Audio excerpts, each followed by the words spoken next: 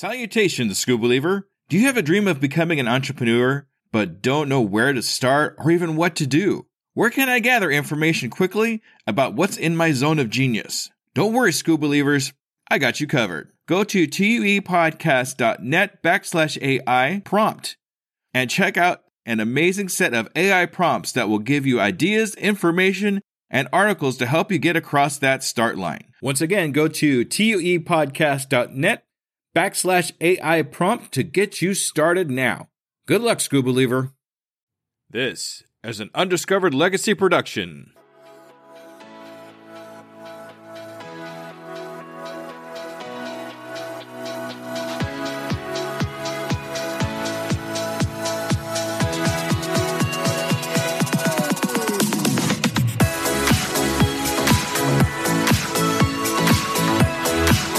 Welcome to the Undiscovered Entrepreneur, the podcast where brand new entrepreneurs come to life and could quite possibly be discovered.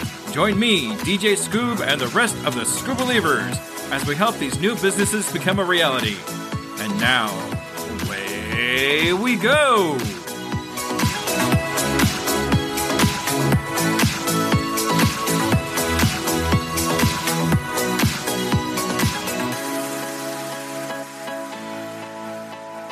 We now join DJ Scoob in the coaching of Kalila, already in progress. Your name again. I'm so sorry. Kalila? Kalila. It sounds like tequila. Oh, well, now we know how to say it. All right. So give me a little more insight about what you do a kit for people that have suffered a miscarriage, correct? That's the start of it. Yeah. So the short story, so you kind of know what to talk about, is that I am a surrogate. I have 3 kids of my own. I call being pregnant my superpower. And in December of 2019, I gave birth to the first surrogate baby, who was, thank God, totally healthy. He's now 3.5 years old. And literally, as I was giving birth, I was like, I want to do this again. So obviously with COVID, everything sort of was up in the air in terms of when and how and that kind of stuff. And in January of 2022, I was approved that I could actually be a surrogate again for the same family. Mm-hmm. So May of last year, I went in for the IVF transfer and everything was going perfectly and great and no issues until 16 weeks and 5 days when I went in for a checkup and there was no heartbeat. So it was one of those where it was like a ton of bricks was dropped on me because I obviously had never been through that before and I didn't even know where to turn. I didn't know what to do. And the hospital sort of just gave me this whole packet and said, okay, now that you're checked out, I was in the hospital for 2 days and they were like, okay, we're done. So I started doing research. I couldn't get out of bed, as most people who've gone through the same situation do. And I realized that I needed to create. And so I just started pulling from all the different pieces of research that I was doing and what was helping to heal my pain. And I put together this workbook. And then through the workbook, I also then put together this whole survival toolkit that comes with affirmation cards and stickers and items that let the person know that they're not alone and that they're not going through this by themselves, even if they feel like they are. And now I'm actually just about to release my second workbook, which is really for the general population, called Activate Your Inner Strength Warrior. And it's all about using the challenges that life gives you instead of working against them to work with them. All right. So I understand. I kind of get an idea of how it got started and that kind of thing. So what was the process? I mean, you learned a bunch of stuff and you threw a bunch of stuff together in a kit. I mean, how did that work? I mean, what was the process there? A lot of it started with me literally hand drawing on Procreate. I didn't know if I wanted to just create stickers or create something that I felt was tangible that made it feel like the baby still existed. The biggest part to me was that, especially because I was the surrogate, I felt like I was going to be completely forgotten, where as most parents, and this is actually not the case, but a lot of parents I felt like were, because it was their own baby, it was their loss. So it was something that people could connect to and could say, how are you feeling? How are you doing? Is there anything I can help you with? Whereas I felt like I was just the surrogate. And so I was going to be glossed over, and because it wasn't my baby, I wasn't attached to it and those sorts of things. Whereas I then, through the therapy group that I was in, came to realize that it's actually that way for a lot of parents, even though it is their baby, because people don't know what to do. They don't know what to talk about. They don't know if they should bring it up. They don't know if the parents even want to mention it. Whereas most parents are dying inside to talk about their baby. And so I started drawing. I started going through the process of Procreate and looking at stickers. And then I was like, the idea of actually drawing really helped me. So maybe I can put together something where someone can color how they feel. And I found different pictures that kind of expressed a wave of emotions, and to color each section of the wave with a different color for how they were feeling that day. And then I started thinking back. I homeschool my kids. So it's something where I actually work with them quite a lot on working through your emotions and talking to people and being able to understand, the social skills that are necessary in terms of working in the real world, even though they're still young. And so some of the things I do with them, for example, we have a calendar where every day there's a color that represents the overarching emotion of that day. So red could be anger, green could be happiness, blue could be calm. And then every single day, you color in a little tiny square of what that emotion is. And at the end of the year, you can look back and say, oh, did I have more good days or did I have more rough days? And then you can kind of say, well, why were the rough days rough? Did I start the day rough or did I end the day rough? Did I start the day great and then I ended the day rough? Like, what happened in that day? So I included that kind of a work activity. And then there was just other aspects that I was like, oh, that really helped me. I should include that. And then I thought, wow, this whole idea is coming together, and it's a 60-page book before I knew it. Right. It just kept growing on you. Yeah. Okay, so you've put all these things together. What have you done with it up to this point? Now you have this kit. What have you done with it? So I do a lot of social media marketing. I've done one craft fair. I have another craft fair that's coming up on August 20th that not only am I going to have the toolkits, but I also have another thing that I'm going to have my daughter involved with, because she really wants to be able to sit at the booth with me, where I'm going to print out temporary tattoos with some of the one-liners that I have with affirmations. And for 50 cents or $1, while people are walking around, they can get a temporary tattoo with this motivational affirmation. Beyond that, it's been a lot of word of mouth. It's been a lot of me talking about it. It's been a lot of my mom has helped promote it to different people, and just really getting people to talk about miscarriage and pregnancy loss. Okay. So what can I do to help you? What would be a couple questions you might have for me that I can help you along? I mean, where do you think we can go? So I think there's two things. I'm stuck in how to get the word out more. Actually, it's three things. Once the word is out, I'm also at that point where I'm a little nervous, because the workbooks are easy for me to distribute. Those I do through Lulu and through Amazon. Mm-hmm. So somebody else puts the whole thing together. The PDF form is with them. And when it's ordered, it is a drop ship directly from them. Right. The actual toolkits, I have all the supplies that I've ordered and I put them together in my house. So it's like that double-edged sword where I'm like, oh my gosh, I would love for people to order. But then I'm like, oh, but I only have kits enough for 50 people. So if I get this influx of orders, there's going to be a backlog, because I have to then pay for the supplies before I can make more. So that's the first two things. And then the last part was, I had it in my head and now I don't remember what it was. Oh, I remember. Okay. I would love to be able to create some sort of online workshop, coaching group, something of the sort, so that I can also then help people as they're going through the workbook, or to be able to touch base with someone, 4 weeks after you've had this loss, 6 weeks after you've had this loss, 10 weeks after you've had this loss, whatever it might be. I'm not a certified psychologist or psychiatrist, but through life experience, I know I can help people. And I know that there are certain things and tricks and techniques that I've learned from my psychiatrist and to be able to help in the healing group that can also help other people. So it's that fine line of saying, okay, I know that I have a lot of life experience, but I don't have a certificate in psychology to say, I got letters behind my name. Okay.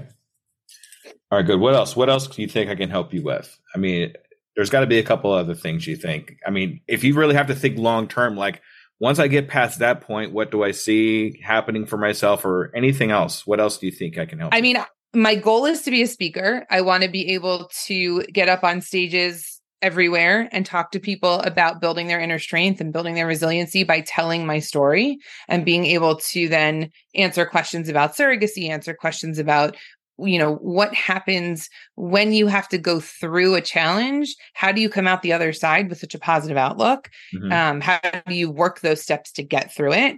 So I want to be a speaker. And I'm also writing my book about the whole surrogacy journey. So to then be able to find publisher, find editor, find, all that stuff that I don't know all those little steps. I know how to write. I know how to organize my thoughts, but I have no idea, especially since I self-published the 2 workbooks, I have no idea how to go about finding any of those things to be able to really get the book out there and get the word out there. Okay. So you want to be a speaker, which is amazing because I'm actually on that road myself. Oh, nice. Yeah. Also, you have your book or you want to write a book, but you're having trouble about self-publishing and how to go about that. Right. So okay. I have about 4 chapters done so far, and I'm really only at the very beginning of my journey in terms of how I got into surrogacy. So I know there's a lot more to write, but it's finding the ways to then be able to go to the publishers and say, here's my story. Do you want to purchase it? Do you want to be able to use it? That kind of stuff. Okay, good. What else? Is there anything else that you'd really like to go over with me? And we have a whole 2 hours, so I want to make sure I give my full amount of time and effort into being able to accomplish what you want to accomplish. So is there anything else? I think that covers the main points. Okay. Those are really the big ones. Okay. So if you think of any other questions that might come about during our session here today, just ask. Okay. Because I guarantee there's going to be more questions going to pop in your head as we go along. I'm sure. And I'm open to them. I want to hear them. I really do. Okay. Okay.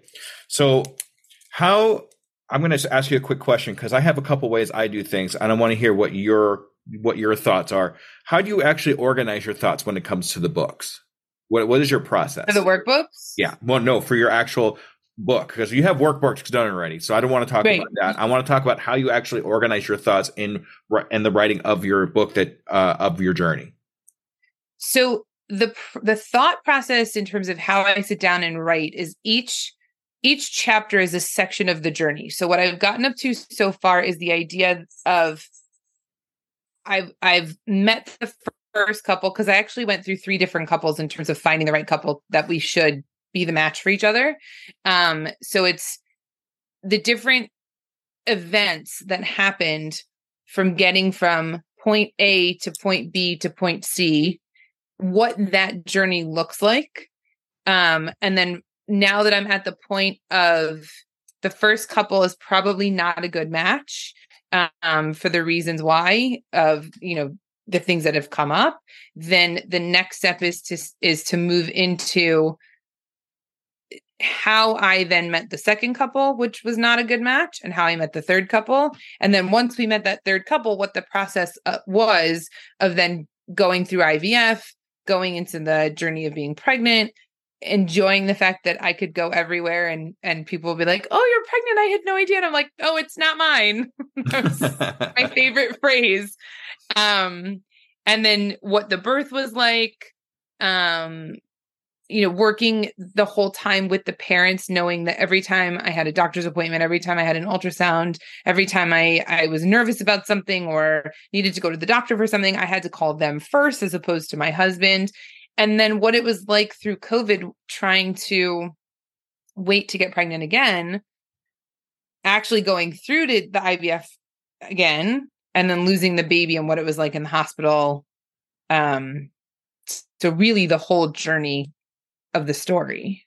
So are you basically just writing out of memory, or do you have an actual process where you get your thoughts? So I had notes of the entire process, and I actually started writing years ago when I first gave birth, and then my iPad lost all of my stuff, and I was like, oh, that's the worst. Oh yeah. So I'm going back over my notes, and it's funny because I actually just did a habit finder exam with a friend of mine who's a habit finder coach. Mm-hmm. And so she did her 45-minute breakdown afterwards. And she said, one of the things that came up was that I actually have a very good eye for detail and a very vivid imagination. And I was like, that's so funny you say that, because every time I write another section of my book, I can go back to the exact moment that I'm writing about, and I can see the whole thing happening. Okay, good. So you kind of have a process. I wanted to just kind of give you an idea of what my process is, just so it might help you. It might not. I don't know. Sure. I actually use some. Here, I could actually show you right here. These bad boys right here. Okay. Sticky notes, Post-it notes, whatever. Yeah. And basically, I give myself a 5 or 10 minute mark and just dump everything and stick it to the wall right behind me right here. Okay. Use that, and then I organize those things into specific areas, like different subjects, and then those subjects can be chapters or different parts. And I use that basically, so I turn my editing brain off and just go flow with my creative brain. Right. And it gives me a better flow of what I'm doing, and I don't worry so much about how the spelling is or if this is actually part of this part of the story. It just gets everything out, and then I'm able to move them around into sections. So I don't know if that helps you or not, if you've even tried that or heard of that before. I have heard of it. I haven't tried it because my story is so linear. There are plenty of other stories that I could tell that it would definitely be much more helpful, because I would jump around a lot. Because I do have a pretty eclectic background. My mom also was a cancer survivor 2 times over. And that, the first time I was a kid. So even going to I can see like my next book talking about getting through other events that happen and keeping the victor mentality instead of going into the victim mentality. Right. So that would definitely help, I think, for any follow-up books that have nothing to do with the linear story. But because this is such a, A to Z process, I don't know that it would specifically help for this one. Yeah, that's what I was going to say too, because it sounds like you already have it kind of mapped out anyway. Yeah. So, and like you said, it's really linear. So, but it still might come in handy with these other books, it sounds like. For sure. Yeah, once you get to that point. Excuse me. All right. So what are you doing right now to get the word? I mean, you said you do word of mouth. Okay, cool. What else are you doing to get the word out about what you're doing? I mean, what have you attempted? Social media. That's it, huh? It is. I don't really know of any other ways to go about doing it right now. I'm pretty proficient with Canva. I post every single morning on, the top 6, Facebook, Instagram, Twitter, locals. I've been doing threads recently since it started, and LinkedIn. But in terms of marketing specifically, I don't know other ways to go about doing it besides going on podcasts and things of the sort, which I'm doing. Right. Well, that's good. That's actually a good way to get your word out, is to go on to other podcasts that are similar to what you're doing. Do you have your own podcast? I don't. And I would love to. I think the thing that's holding me back is that I am worried I don't have enough to talk about, right? I have my story, I have my lessons, and I don't want to jump all over the place to say, this episode is about X, and this episode has nothing to do with anything I've talked about in the past. I would love to be able to interview people on what their stories are, but then I also think, do I have the right questions? Like I've been interviewed, and I know that people have always asked me interesting questions. I don't know. It's that perfection thing that's holding me back in that respect. Yeah. And you know what? It's just a fear. Yeah. It really is. Just what it's breaking down to is just a fear. And it's a fear of, like you say, not having enough to talk about, or not quite getting the message out correctly or anything like that. Don't worry about stuff like that. Mhm. I think what you really need to do is just get started. Yeah. Just take that first step towards, even if it's just to buy yourself a microphone, you're making a step forward into something that you obviously know this stuff. Yes. Right? This is stuff that you've been talking about for years. This is stuff that you've been living through. How could you not have enough to talk about? Right. That was actually a fear of mine. To be honest with you, that was a fear of mine too when I first started this. When I first started my podcast, Undiscovered Entrepreneur, am I going to have people that want to talk to me because it's an interview base? So am I going to have people that want to talk about that stuff? What if I run out of things to talk about? What if I go through a dry spell of not having anybody that want to interview with me? I've been doing this for 2 years. It has yet to happen. Nice. Okay.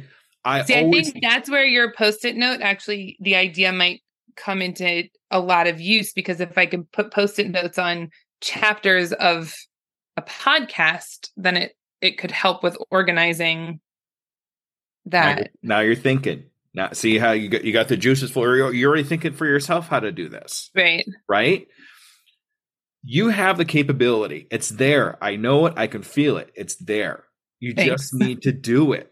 Right. That's one of the things about, I don't know if you got a chance to listen to my podcast, but one of the big... I did. I heard one of the lady that was the DIYer, and I was like, I feel so hardcore because I'm also a DIYer. She is amazing. But that's the thing, though. And that I talk about that in the podcast, too. That particular podcast, I'm glad you brought one up. I talk about how fear holds us back sometimes when we have something. But if we just take that first step forward into something that we know enough about, then things just kind of fall into place for us. People start following us. People start asking us questions about and giving us ideas for other things. It just automatically happens because you took that first step. So don't be afraid to take that first step. You will not run out of stuff to talk about. I guarantee it. Yeah. It's funny because I was always very nervous, even though I have no problem getting up in front of a theater full of people, right? But talking to the camera, I put off for so long. And then you can say, I have a friend who is also a coach, but she does more like emotion code and body code and stuff like that. Mm-hmm. And so I was talking to her, and same person who does the habit finder, and she posts videos all the time. And she was like, just do it. Just start recording yourself. And I was like, okay, fine. And now that I've recorded a few things, I'm like, I know she's right. Like, I know that I can record, and I do have the microphone, and I do have the ring light, and I do have, the nice laptop and everything. And I think I see what everybody else does as perfection. And so for me to be able to get out of my own head and say, no, everybody had to start here. I'm starting here. That's okay. And I can take those baby steps, and I can do the videos, and I know what I'm saying. It's just now, okay, so transition into also doing a podcast. And what's so hard? Tell me what's hard about that. It's that fear of everybody else looks like theirs is perfect. And I am a very, very hardcore perfectionist. So the practice of it, like I'm an actress, so I'm used to getting up on stage. I'm used to being able to go to rehearsal for weeks or months at a time and rehearsing the same lines over and over again that somebody else has written and somebody else has choreographed for the dances. And then when it's all my own stuff, I'm like, how long do I have to rehearse? What do I have to say? Where do I go from here? So it's transitioning into saying, no, I know what I'm saying. Like, it's not imposter syndrome, because even though my husband says this all the time, okay, so big deal. You don't have those letters after your name. You have life experience. You know what you're talking about. It's not fake. It's authentic. And people like that. People will actually go to somebody that's authentic over a piece of paper. Interesting. They will, because you've lived it. Right. A lot of people that actually have that piece of paper have not lived it. They just read it in a book. Right. Right. So you actually have an advantage over those people.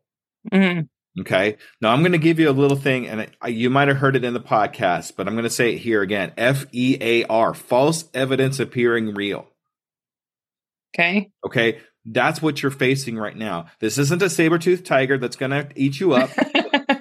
Okay. This isn't a caveman coming after you with a big club that's going to hit you over the head. Right. This I'm is not going to something- die. I know Yes, that. Exactly. It's nothing that's Right. going to hurt you. It could only help you if you get over that fear and just show other people what you actually are capable of doing, which I Right. know for a fact you are capable of doing because I could see it.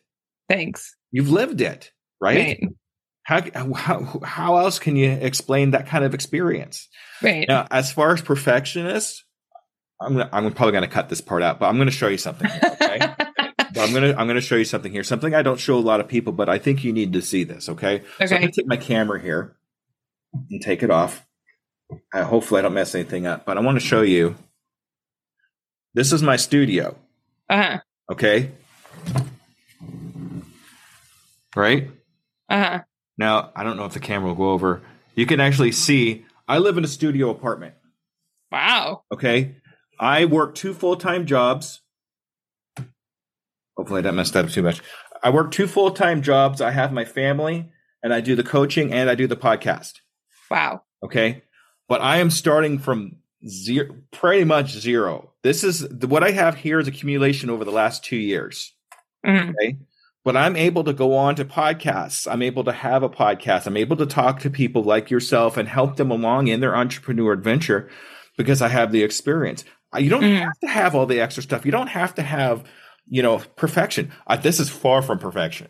Okay. Right. This is way far from perfection.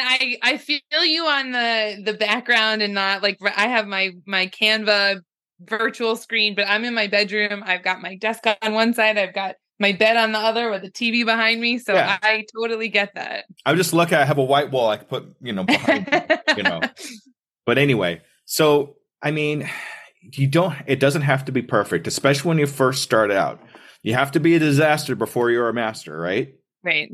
Okay. So be that disaster. I think it's also because I went to school in Boston and I got a theater education degree. And I think that the impression of auditioning, the impression of putting yourself out there for radio or voiceovers or communications in general is always you have one chance to make a first impression. And I think that's also in the back of my head to say, if you don't get it right, who then is going to give you that second chance? As true as I hear that, I really do. But as true as that is, we have something called editing. It's true. Okay? So even if it's not perfect or you're to your perfection the first time, you can fix it. Right. Right? And even if you flub something up or anything out, delete. Or just say it again, or whatever, Don't overdo it though. Right, right, because then it sounds fake. Yeah. Well, then you're spending. I talked to a guy today. He said he had a YouTube channel and he spends 8 hours editing like a half an hour. I was like, dude, you're overdoing it. You're just way overshooting what you're trying to do. Yeah. When it comes to like a podcast and even some YouTube channels, mistakes are going to happen and people are okay with that as long as they're getting the information that they're looking for. Right. People will forgive a flub. They'll forgive an and an o and an and a so as long as they're getting the information that they're looking for.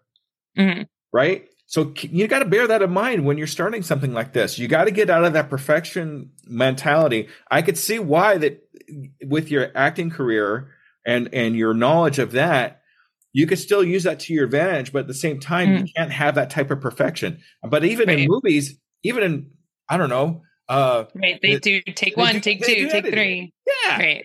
So, don't overthink it because I really think that's what you're doing right now as far as that goes is overthinking it. Okay. Just do it. Just get started. Just do a recording. Record yourself. That's what I did when I started. My first recording was with my son talking about his job at the pizza parlor. That's awesome. So like, even if you want to call me and just have a recording and just talk back and forth so you can learn what the process is and how it sounds and what it looks like, I'm more than happy to do that with you. Thank you. I think also so far, because I've done, I want to say 5 or 6 podcasts or interviews or Zoom calls at the moment. So that's also helped a lot just in terms of being able to understand that most of the time it's just a conversation and it's guiding the conversation in the right way. It's not I'm used to listening to a one person podcast who really carries the whole thing for 45 minutes to an hour, whereas it doesn't always have to be like that. So my podcast, I don't know if you noticed or not, I have 60 some odd episodes and one solo episode. That's it. Everything else is interview based. Right. So if you need a second person there, if it needs to be interview based, do it at interview based. As long as you're getting the information that you know in your head out. Right. If it's a matter of talking to somebody, if you're more used to a face-to-face conversation with somebody, I have a podcaster that puts a mirror in front of them as they're recording. Oh. So you're actually talking, you're kind of tricking your brain into thinking there's somebody else that you're actually talking to. You can do that. Right. I do a lot of video conferences. So I actually, my eyes kind of go down here because I'm actually looking at myself and you. But at the same time, when I did do a solo, I looked at my picture because I was tricking my brain into talking to myself as like an interview. That's funny because when I talk to myself on any recording I've done, whether it's singing or not, I always get slightly thrown off because then I'm concentrating on what my face looks like as opposed to the words that I'm saying. So I like this. I've figured out that with Zoom, if I get one call on top of the other, so like your screen is on top of mine. So it looks like I'm talking more to the little green light as opposed to, down here in the corner. Yeah. Talking when I see myself, I'm like, hold on. I don't remember what I was saying. So I really think a good way to get the word out for what you're doing is to actually start a podcast. Okay. All right. My husband says that all the time. And I'm like, he's right. You probably don't hear that too often, but which is funny because ironically, the post that I said yesterday was, did you ever get a piece of advice from someone where you thought, you don't know what you're talking about? Why are you giving me this piece of advice? And then you hear literally the same piece of advice from someone else and you're like, wow, you have a point. My wife keeps telling me that too. I told you that for years. Well, sorry. I just now figured it out. Yeah. Sometimes it happens. So, other ways you can get the word out. When you go to these events, what do you do? Do you have a booth or something like that? Or do you just walk around? Or what is your process there when you go to these events? The craft fair that I signed up for, I do have a booth. It's the first one was a little bit more difficult because I had no idea what I was stepping into. And it was still pretty raw in terms of the emotions of what had happened. Because I'm a little bit farther removed, ironically, it's going to happen on August 20th. And my year anniversary from having the baby is August 25th. So I know that there's going to be some emotion behind it. I think I'm going to use that to my advantage only because I'm going to use that just to connect with myself and say, there's a reason why he's not here. There's a reason why he couldn't, fully develop and come into this world as a baby. And if it's to help other people, then that's what it is. And I think to be able to set it up a little bit differently. Last time I was like, I didn't know exactly what I should bring with me and I didn't know exactly how I should set it up. I have a much nicer setup for the actual survival toolkit that I've created than I did the first time. I had a little bit more time to prepare this time. So I think it'll be a much easier in terms of the setup and understanding who's going to be at the fair. This is the first one I've done. So if I can find more craft fairs, then great. I don't even know how to go about finding craft fairs. I'm sure there's a Google search somewhere, local craft fairs or something like that you could probably look that up. That's actually probably the easy part compared to everything else that you gotta go through. Right. But so say you're going to this craft fair, what do you do actually to get people's attention, to get your word out at these craft fairs? What do you actually do? So I have the workbook sitting out on the table, and I have the toolkit sitting out on the table with the things that are included. Every single person that walks by, a lot of them were much older people. So the woman would say something like, oh, I really wish that was around when I was having a child, because I totally went through that. And so I'll ask them, what their experience was, if they're willing to talk about it. And then I'll say, if you went through it, potentially you have a niece or your daughter or somebody you don't know, here's my business card. Maybe you can send a care package to somebody if you find out that they've experienced a loss.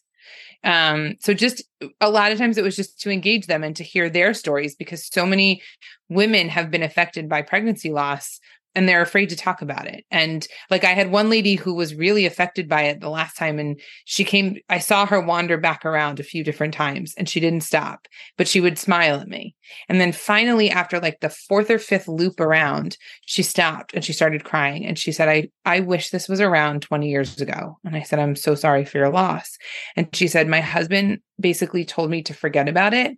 And I know I can't talk to him, but it's so buried deep inside me and I need to do something and I don't know what to do. And she just started sobbing. Right. And I gave her a hug and I said, I'm so sorry. And then her husband walked up and she was like, I got to go. And she started walking away. And I was like, oh, I just wish I could give you a longer hug. I'm so sorry. Good story. Thanks. Good story. And that gets into a lot of different kind of, I'm actually welling up a little bit because of that story. I'm sorry. No, it was rough to see it. And I teared up when I was encountering her because I just felt for her so badly. I think what really kind of makes me sad on top of that story is the fact that she has to hide her emotions from her husband. Yeah. Yeah. Anyway, sorry. Like I said, it's kind of a thing. I have a couple ideas I want to explore with you when it comes to getting your word out on a craft fair. And this is actually something similar that I talked to. It's going to sound a little weird, but there's a gentleman that I interviewed as actually one of my first coachings. His name was Meatloaf the Piercer. Okay. And he is a piercer and his wife is a tattoo artist. Wow. And when they did not craft fairs, but they went to get-togethers like you're talking about. But what they started doing was making things with QR codes on them. Mm-hmm. And putting that QR code on stickers, on anything they can get their hands on. So people actually have a direct access. Even if they don't walk right up to the booth, they could take a picture of this QR code and then go to a website, an information area, and that kind of thing. So even if they don't feel comfortable walking up to use per se, you still have a capability of getting that information out to these people, which later might turn into clients. Right. I can certainly make a QR code on Bitly. That's not a problem. To be able to just have different, like maybe one poster on one side, one poster on the other, that if they don't want to stop, they can get the QR code and then keep going. I would also use that QR code, if you can, on business cards. Okay. So one of you probably didn't get a chance to get into my background, but when I first started this whole thing, I wanted to be a karaoke DJ and a music DJ. That's why I'm DJ Scoop. I kind of kept that. But one of the things I did was I actually made a QR code on a business card that went to a video of me introducing myself and what I do. Mm. So instead of just having just the card that has my name and address and a website or whatever, you also have me introducing myself and what I do on a video on this business card. So that might be another good way to be able to get your word out, not just as a business card, but actually you as a person, because that's what people are going to connect with is you as a person explaining what you do. Do you recommend keeping the old-fashioned business card, or do you recommend this updated business card where it's literally you have the business card and then every time somebody walks by, they just click the QR code and it takes them to that website? I would do both. Okay. But invest more in the newest one, which is basically, it's called a dot card. Right. Right. And basically you put it behind their cell phone and all your contact information is on the cell phone. Right. But as weird as it sounds, not everybody has a cell phone that's going to do that. Okay. So to still keep a few of the regular business cards. Yeah. But because I do have business cards and I also have postcards. I'm Jewish. And so there's a ritual once a month when you have gone through your period or whatever it is, you go to something called a mikveh. And so for some of the mikvahs in my area, I've given them not only a workbook, but I've given them a postcard so that if anybody has gone through a pregnancy loss and they want to be able to quietly take the information, they don't have to say like, can I buy your workbook or whatever? They can just take the postcard. It has a QR code on there. So that part is easy enough to do. So you already got it going, but I think what you need to do is expand off of that. Right. Expand that off into other areas where not just the postcard, but like I was saying, like other places where people can even just walk by your booth and just and then it's right there. Right. So, and then another thing too, I'm thinking about too, is these people that you come up to and talk to about their experiences and that kind of thing. And this is going to sound a little weird too, but those are the people that you want to have on your podcast. Okay. So say, hey, I have a podcast where we talk about this. Would you be interested in being a guest on this podcast? Mm-hmm. I'm not going to charge you anything for it. It's just for other people's information. Mm-hmm. And if they're open to that, because a lot of people are actually wanting to tell their story to the world to help other people. Right. So I would actually take that opportunity and asking these people if they're comfortable, because you don't want to do anything where they're not comfortable. If they're comfortable talking about it on, say, a platform like a podcast. Mm-hmm. And do you think that the podcast should be solely based on pregnancy loss, or do you think I can expand out? Because the whole idea behind my keynote is this resiliency and building inner strength. So do you think it can start with pregnancy loss and go towards the whole idea of going through something traumatic or going through something that was challenging and how they came out the other side? Let me answer your question with a question. Okay. Have you heard of your zone of genius? Do you know what that is? No. Okay. So there's a book called The Big Leap. I'm a big advocate for this book. And basically what it talks about is how to find your zone of genius. Okay. Your zone of genius is the thing that you do that puts you into a state, like a zone. Like, you know how sports people talk about they're in the zone, or a writer, even a writer, they get into this zone. Okay. If you could figure out what that zone of genius is in whatever you do, you will have a lot more energy, more thoughts, more provoking ideas than you would if you were thinking about anything else. Mm. So you have two main things I could see in your zone of genius right now. One of them is the public speaking and the positivity and the things like that. And the other thing is your knowledge of loss. Mm-hmm.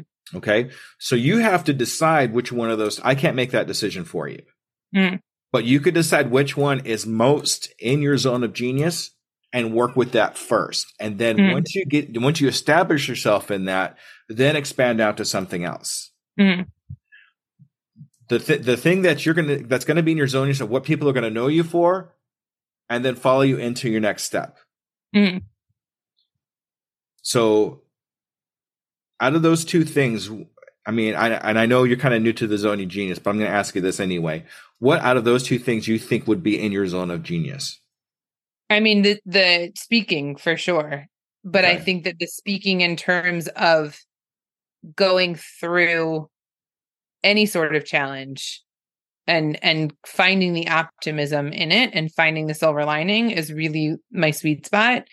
Not just in pregnancy loss. That just happened to be the tipping point for me. But I think being able to always look on the bright side, being able to always, and not to say that I'm looking through rose-colored glasses and that life is full of rainbows and butterflies and all that. Like, life sucks sometimes. There's no doubt about it. But to be able to then understand that there's a way to change your outlook. One of my phrases that I love that I came up with was, you can't change the past, but you can change your outlook on it. And so that is where my sweet spot is 100%. Okay. So, and once again, it's up to you, but maybe you should start with that, but incorporate your knowledge of loss in that as a springboard into your speaking. Or have some kind of a combination of the two in a story. Yeah. Well, my keynote is my story. The book is the extended version and all the parts that I'm not telling within my keynote, but my keynote is the journey and the lessons I've learned through that journey and how I got to this idea of finding your inner strength. So if you were to have a speech right now or a TED Talk or whatever you want, I hope a TED Talk for you someday. That would be great. But I mean, if you were to go out on stage right now, what would be the first thing that you would talk about?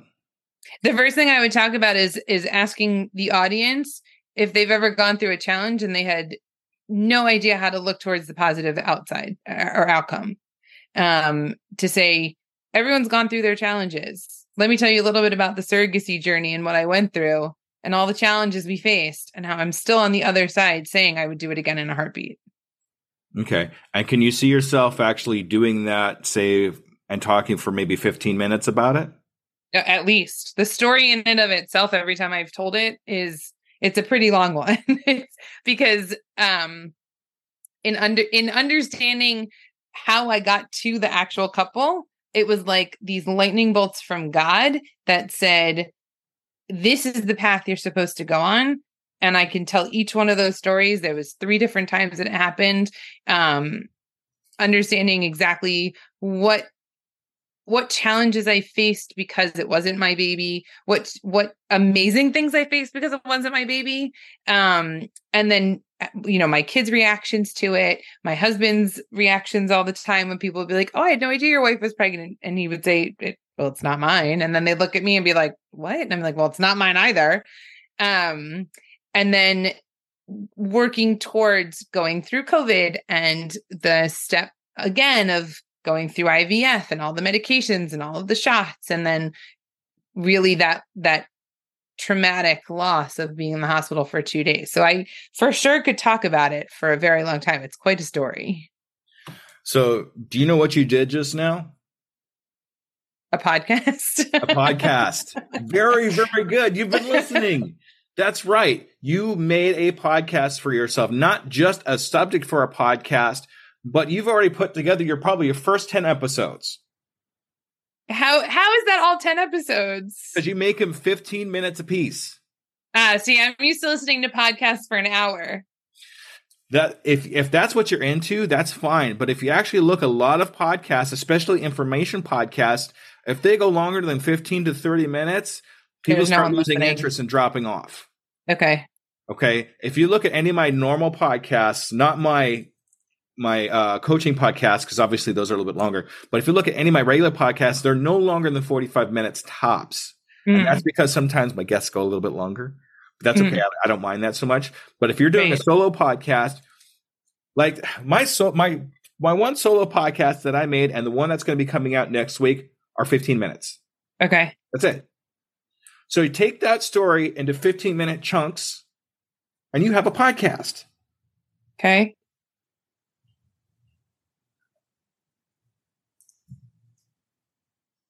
I hear you. I will work on that. Okay.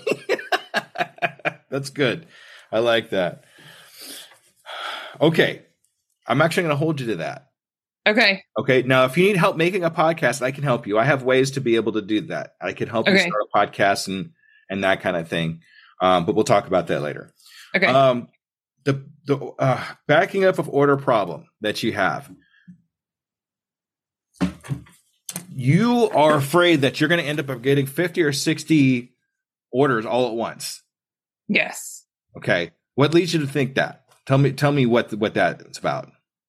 I don't know, because I see like the big picture of when all of a sudden somebody finds out about your stuff and it explodes.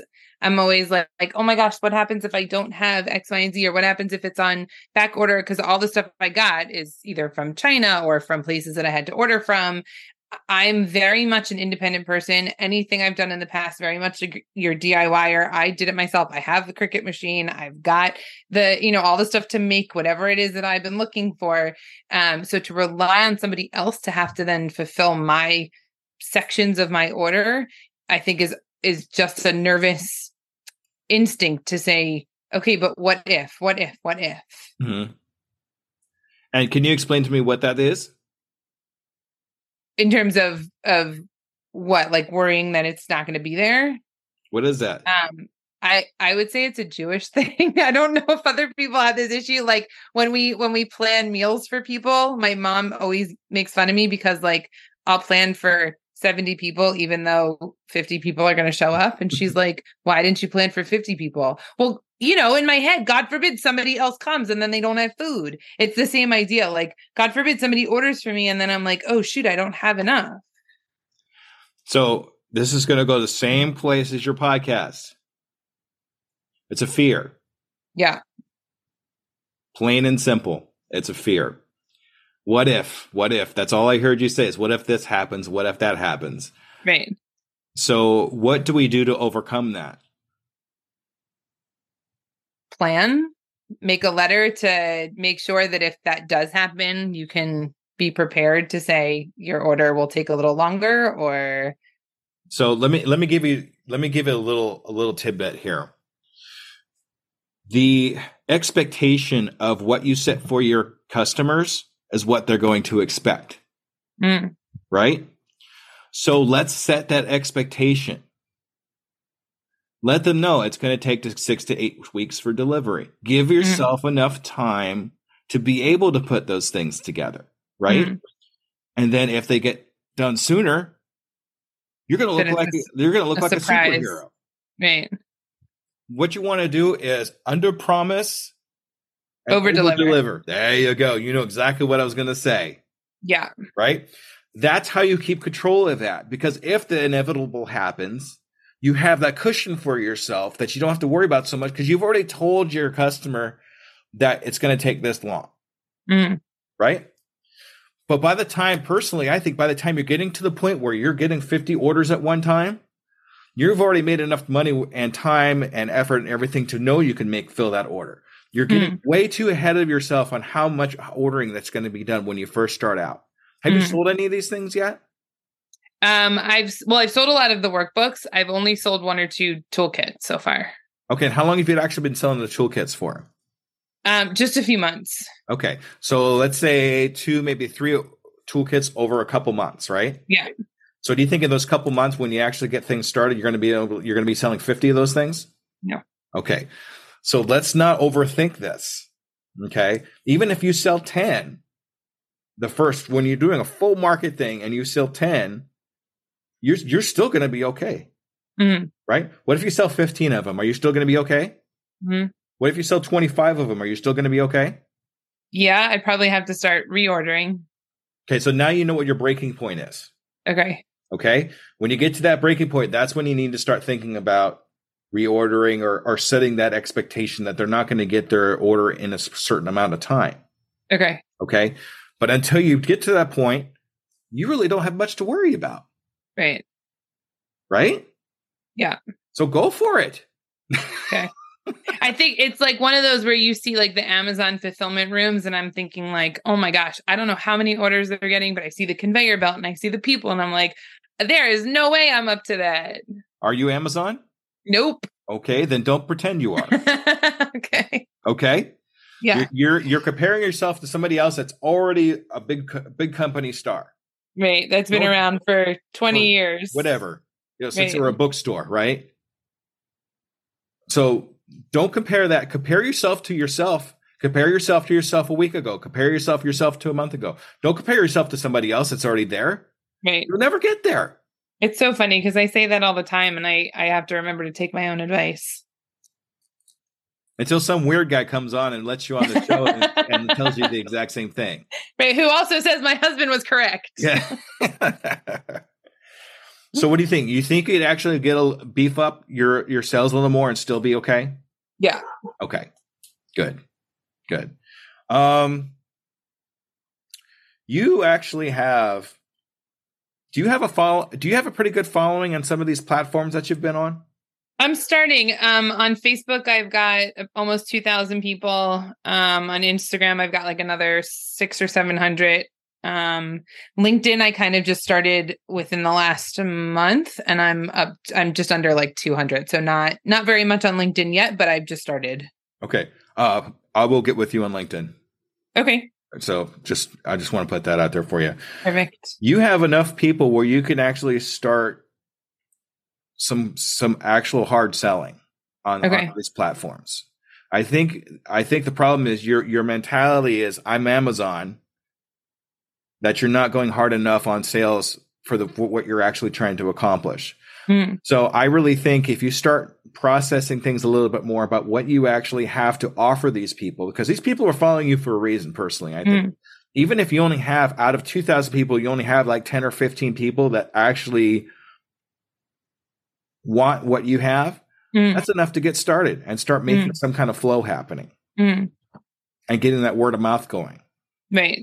Well, I know I've sold, if I look on lulu.com for the books, I've sold almost 100 books. And they came out officially in January. So 6 months or so since the book was released. And then my second workbook, I'm just waiting for Lulu to approve global distribution right now. So as soon as that's approved, I can also hit the ground running with that one. It's the toolkits that I was a little bit slower on. I think it was also because my husband just helped me get the actual toolkit on my website. So if somebody now wants to order it, as opposed to emailing me through Instagram or something like that, they can go directly to my website, and then I get an email that, hey, this person wants to order a toolkit. So that has been I think a huge start also to take that next step. So what are you doing with this link? Where are you putting it? It's on Instagram, I think, in my profile. It's on Facebook in my profile. It's on LinkedIn. It's a pretty easy website. It's KalilaGreenspeaker.com. And it's got all of my information about speaking, but then it also has the information about the toolkits and the book and that kind of stuff. But I understand that it's probably in your profile and that kind of thing. Are you actually advertising in your strings, in your posts and things of that nature? I would think you would. Not as much as I probably should. I need to keep doing that. When it first came out, I was doing it a lot. And then I've sort of been concentrating on really building the inner strength. And I need to keep going back to sending people to my website to then say, okay, if you have a pregnancy loss, or you know someone who's going through a pregnancy loss, or especially with this new workbook that's coming out, to say, okay, if you're really looking to build up some techniques in terms of building that inner strength, so when you really need to draw on it, it's there and you have that muscle memory already, to continue to put that in there as well. So I know I definitely need to do it more often. Okay. So you're thinking already. Yeah. This is what it's all about. Yeah. Right. This is stuff that you need to do that you should have been. I don't want to say you should have been doing this, but I mean, this is stuff that you're definitely have been thinking about for a while, but you just haven't taken off to do it. Right. So and I do it sometimes because I post every day. So, and I've had people comment and say, I love watching your videos. I love watching the stuff that you put out there. I know people that I've known in California, where I used to live, that said, I ordered a workbook for somebody that I knew that went through a miscarriage. I know somebody in Utah that ordered like 20 of them for their congregation. So I know that it's working. It's just those baby steps of putting them in the right direction. Okay. So let me try that again. These workbooks that you've sold already, are you keeping track of the people that actually buy them?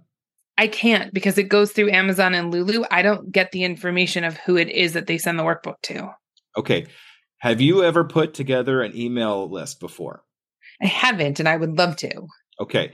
This is a common mistake that a lot of people make, and even myself have made, is not starting a way to put together an email list. Have you thought about putting one together, know how to put it together, anything like that? I don't know how to put it together, but I would love to put it together. I don't know what I would include in the email, unless it was just the same repeat stuff of what I either say on my podcast, or like little tidbits of what I have in my book. Like, I don't want to give too much of the book away because I want people to buy the book, but I also don't want to keep it hidden and say, you can't see any of it because it's a secret book that you have to then buy. So it's figuring out what to put in a newsletter and then getting the newsletter out.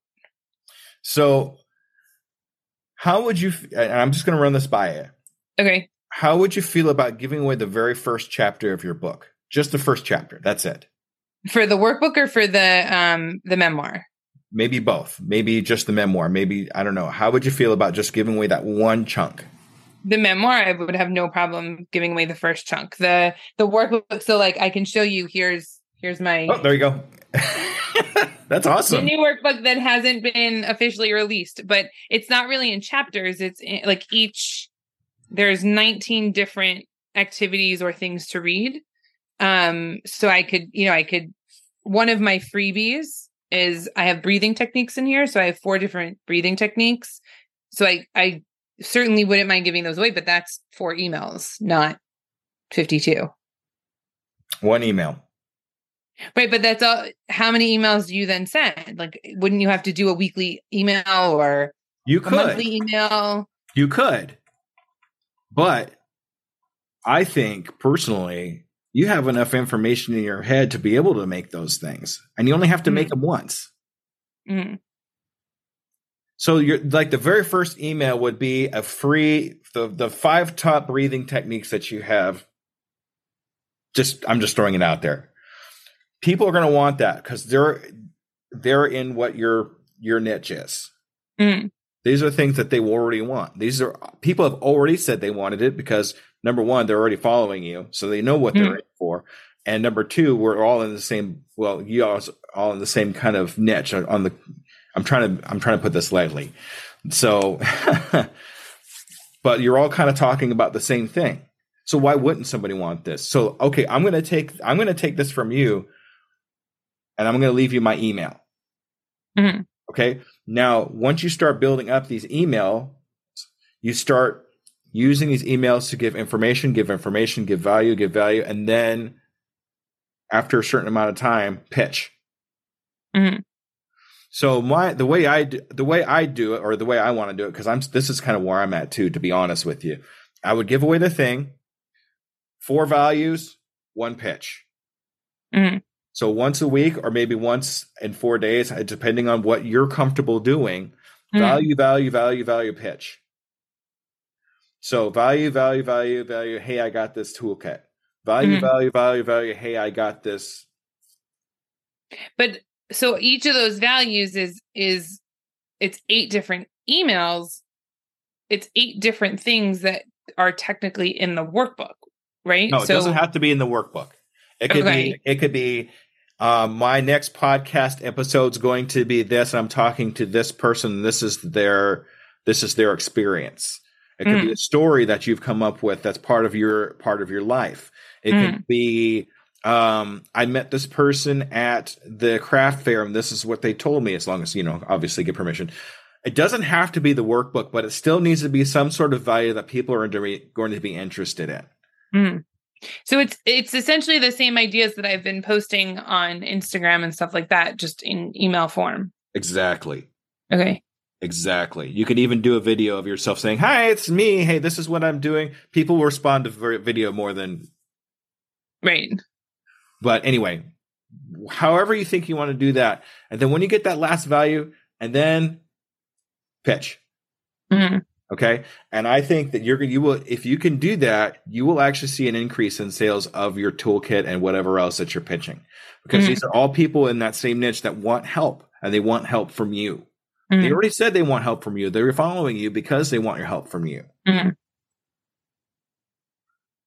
And then how do you then transition all of those into, let's say, a 4-week course that you could, obviously I have information, but what kind of a course would I then build to say, okay, it could either be a live course or it could be a pre-recorded course that you could do on your own time. But it's again, I keep going back to the workbook because I don't know what else, I guess, would be available. What have you learned up to this point, and what your experiences are, and what can you do to teach that to somebody else? I mean, it's all about building resiliency and building inner strength. Okay. And how do you do? I'm not asking, this is a rhetorical question. Okay. How do you do that? That's what your course is about. That's what you tell other people. This is what this is about. This is the resilience. This is what I do to get through it. This is what you can do to do it. And here's a 4-step course to be able to accomplish those things. What people are going to want is that final goal. They're not going to, they don't want to hear about how I get there. They want to hear about what is it the end goal is for me. And then if I like that end goal, then I'm going to go ahead and take these steps that they're telling me to do. Mm-hmm. So that's going to be up to you. It might still take a while. Courses, I mean, we're still new to this. Mm-hmm. So it might be a while before you get to courses, but at least get that email list started so you have somebody to talk to. You have 400 or 500 people that you could just build relationships with, talk back and forth with, build that rapport with some of them that can become super fans. Mm-hmm. And then if you can actually get these people to become super fans, they'll buy anything you got because they want it from you. They don't want it from anybody else. They want it from you because they built that rapport with you. And that's a book, by the way, Super Fans. I strongly suggest you getting that book because I think that would actually help you a lot. Okay. It's written by a gentleman named Pat Flynn. He's a guy that I follow religiously. And he's a top podcast performer, but he also does. This guy's amazing. You should probably look him up. Okay.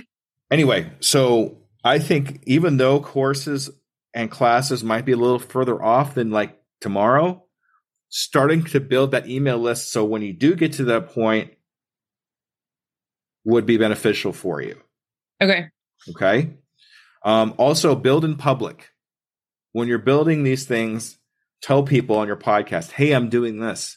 This is my next, this is what I'm doing right now. If you listen to my podcast, at the very end of all my, not my coaching podcast, but my regular podcasts, at the end of those, I always talk about, hey, this is what I'm doing. So building in public will help you. Okay. So even if it's like, hey, I just decided to put this in my toolkit today. Right. Now people know that this is something you have in your toolkit they might be interested in.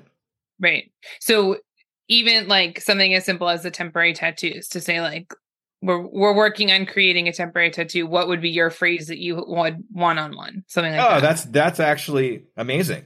Okay. You just passed what I was talking about. Now you're involving your followers into your world.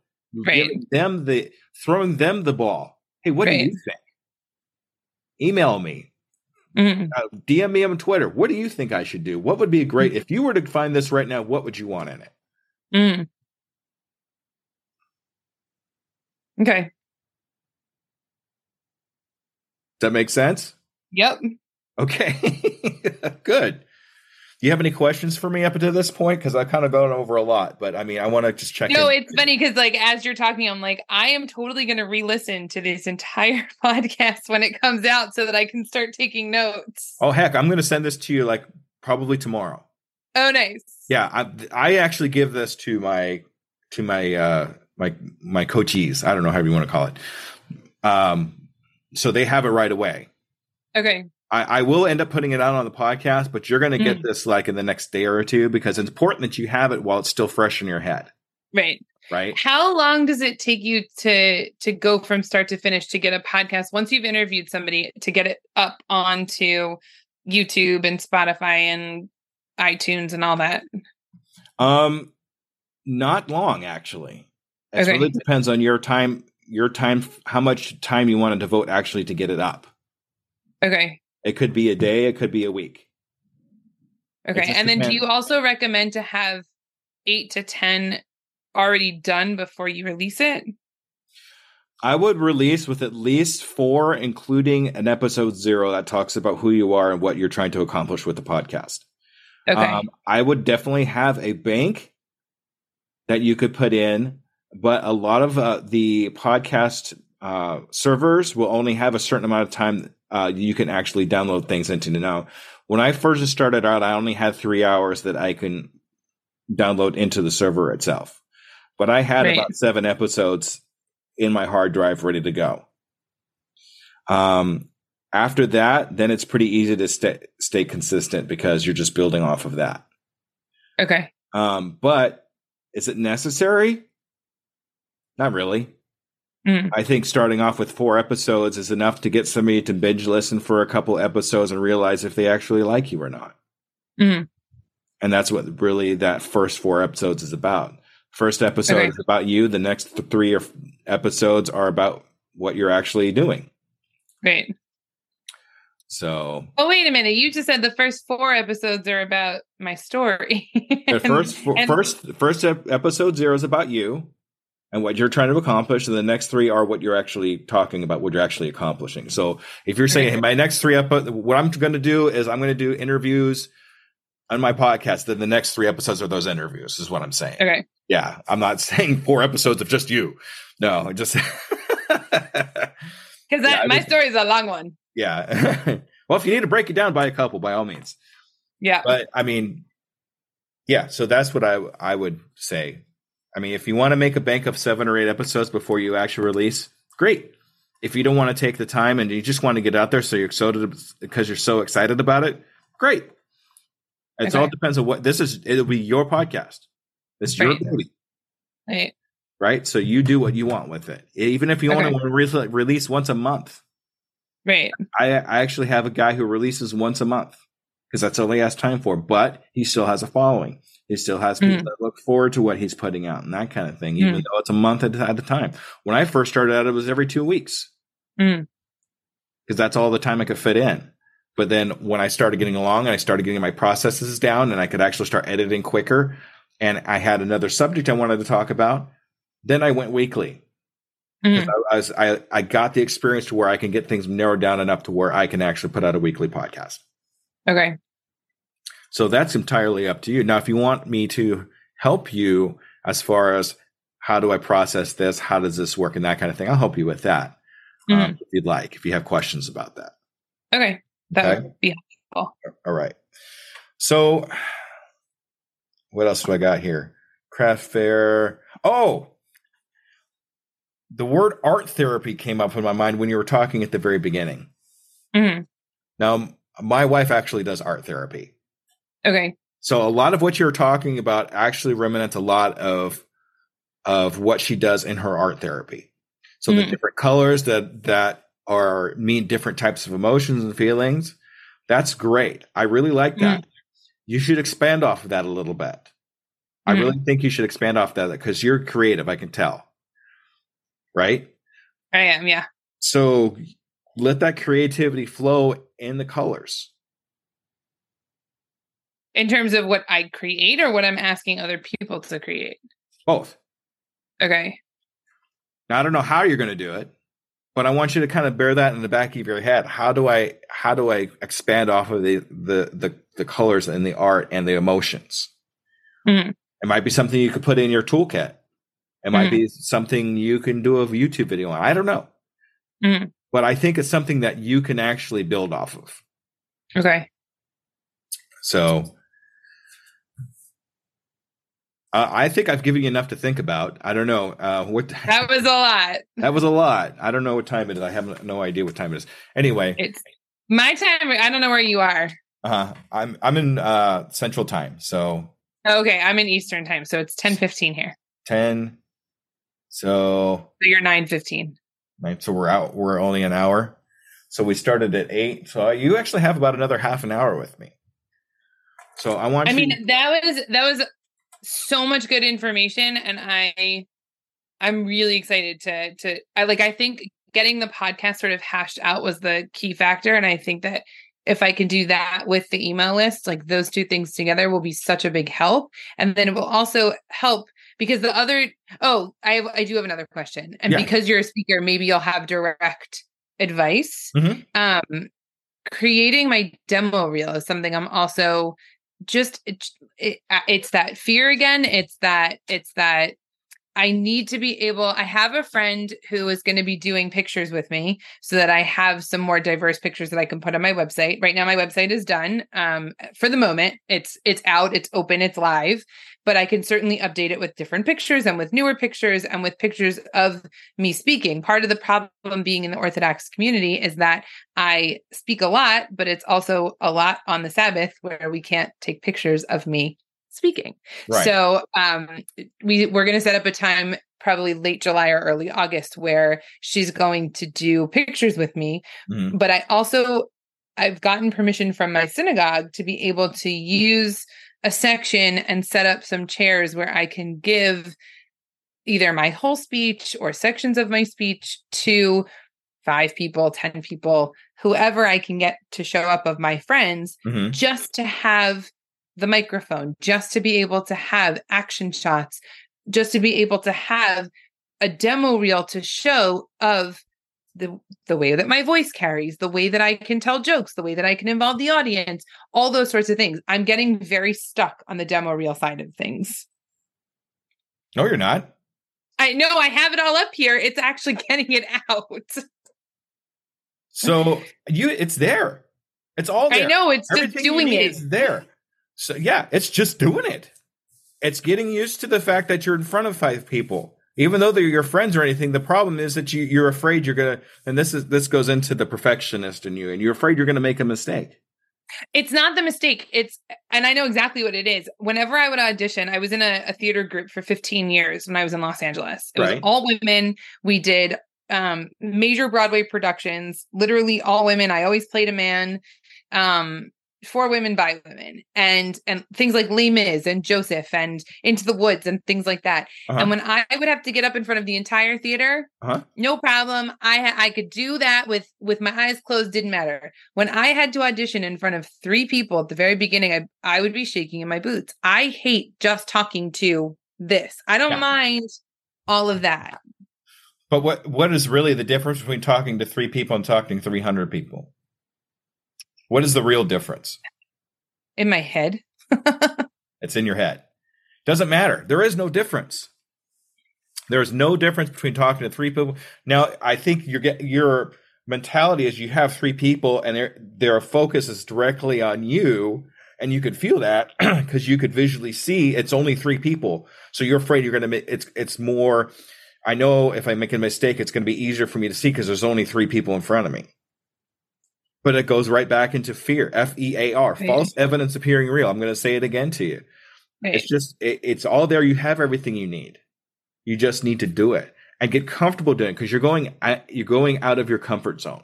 As weird as it sounds, some people say their comfort zone is they're out of their comfort zone is 300 people, right?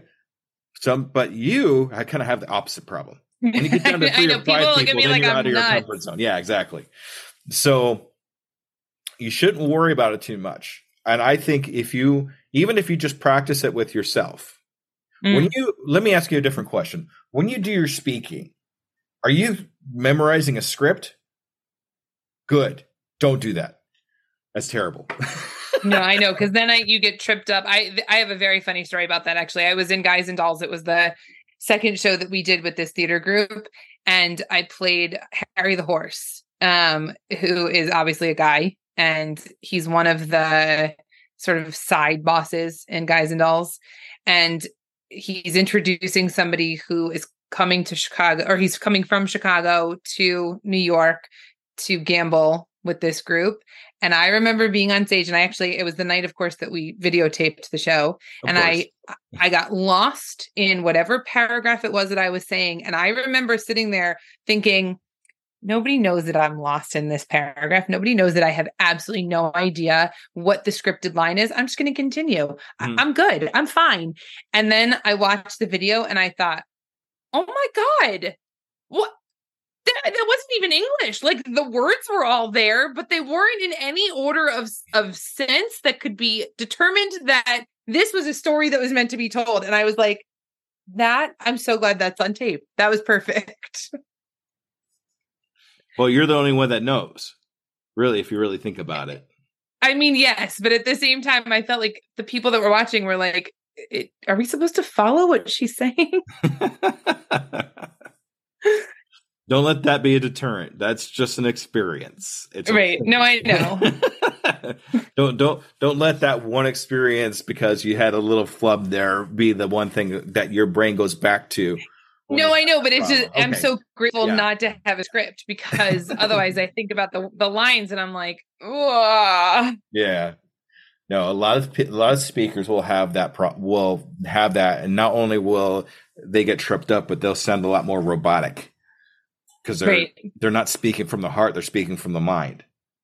Right. No, you can tell instantaneously when someone has a script in front of them versus if they're just speaking off the cuff. when they know what they're talking about, but it's a conversation with the audience. It's not just I'm going to sit and I'm going to read these lines because that's what's in front of me. Mm-hmm. So, okay. So how do we get past your fear of talking to 3 to 5 people? Just do it. I see a running theme happening here. Just do it. That's I should just have the Nike swoosh behind my camera all the time. There you go. I'd probably show you to you here, but I get in trouble. But I'm right. I'm not branding. I'm just saying. No, I know. I'm just kidding. Okay. So when is this happening? I don't have a date set yet, but I got permission from the head of the synagogue, and I just have to pick a date and then send an invitation out to 20 people and say, hey, if you're free at this time, I'll have drinks and snacks. Come hear me speak for 10 minutes. I want to get back with you and hear about how that went. Okay. I really do. As a matter of fact, what I'd really like to do with you at this point is I want to invite you back a month from now. Okay. So you're going to hold me to everything I need to get done. Yeah, that's right. What I'm going to do is I'm going to give you another free 2-hour session, just like we did today. Okay. In a month's time. Okay. And I want to see what changes you've made. I want to see what fears you've overcome. What change? I mean, you got a lot that you need to do here. I'm going to be honest with you, but I want to hold you to these things and make sure that we're advancing in what we're talking about. Because that's what's more important to me than anything else, is to see growth. I'm not saying accomplish all these things in a month. I really don't even want to see any of these accomplished, but I want to see movement, a start, something that's changed.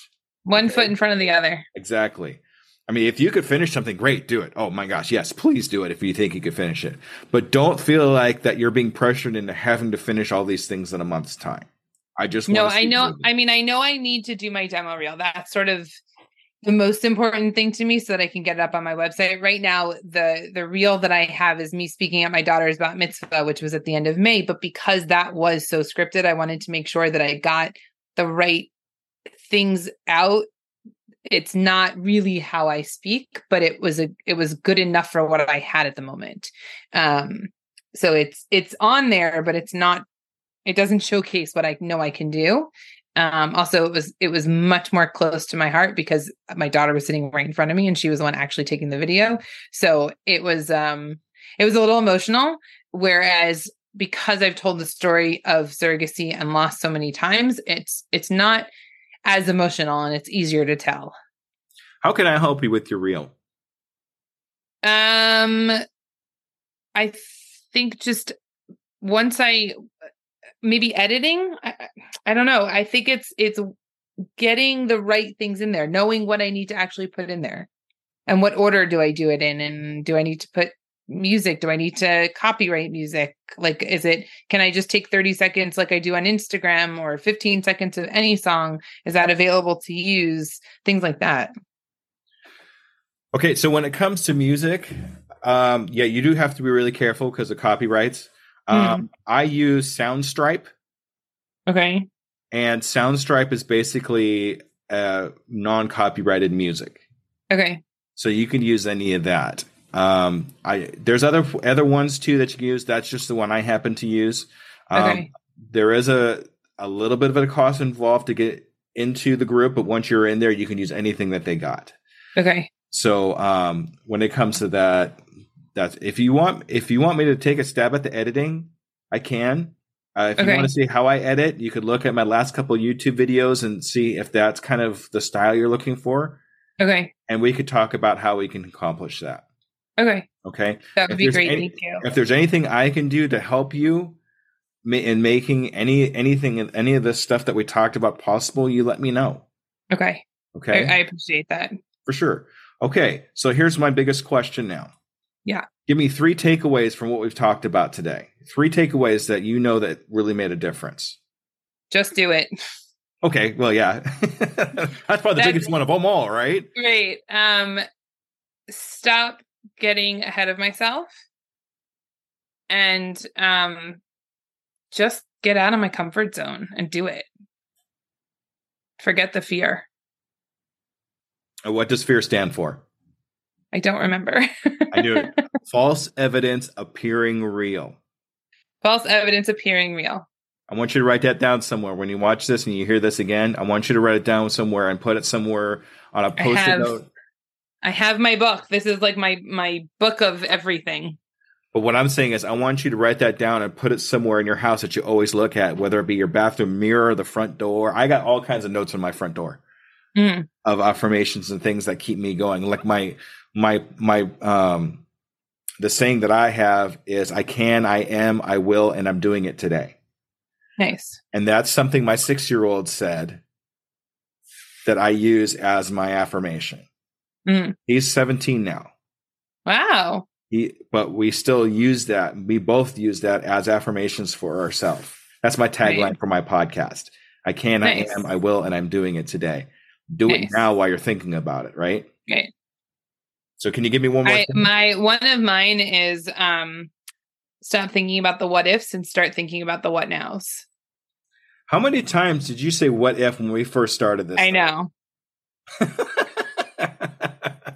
Keep that. Because I think about it in the sense of loss, in the sense of what if I did this instead, or what if I ate that instead, or what if I didn't eat that instead, as opposed to stop. I can't change that. I can't change anything that happened here. I can only change about this and what's going forward. So I know it, like logically it makes sense to say, well, if you say that all the time, then it should count for stop thinking about the what ifs, even if that means stop thinking about the what ifs of the future, because you can't change those just as much as you can't change the what ifs of the past.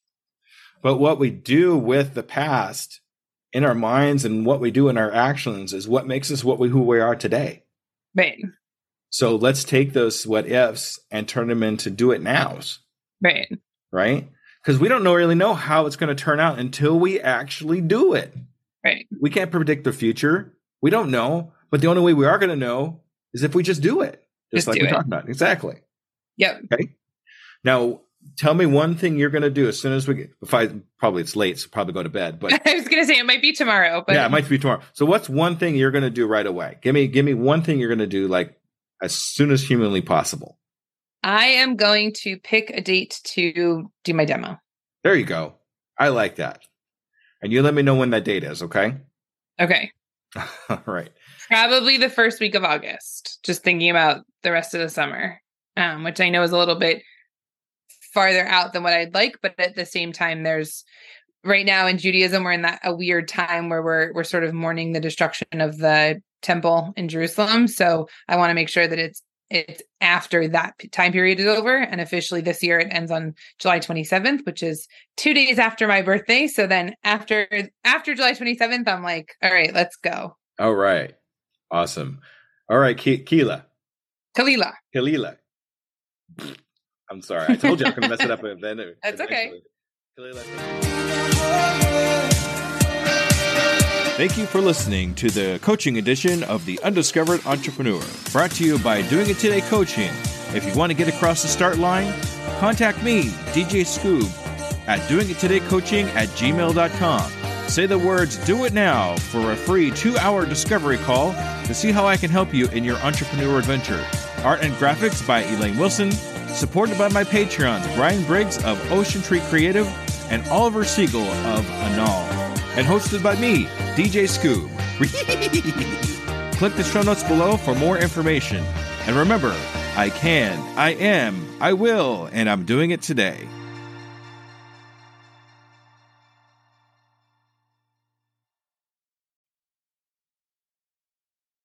As a worker of 2 full-time jobs, running a podcast and coaching, every minute counts in my day-to-day. It's hard to be consistent in any of my social medias. And at this point, I cannot hire a social media manager. Pinnacle AI to the rescue! I've been using Pinnacle AI for a couple of weeks now. I'm seeing big improvements in my outreach and consistency in all my social medias. Do you want to save time and increase your productivity too? Go to tuepodcast.net/AI for more information. Save yourself time and grow your brand. Try it now and see what it can do for you.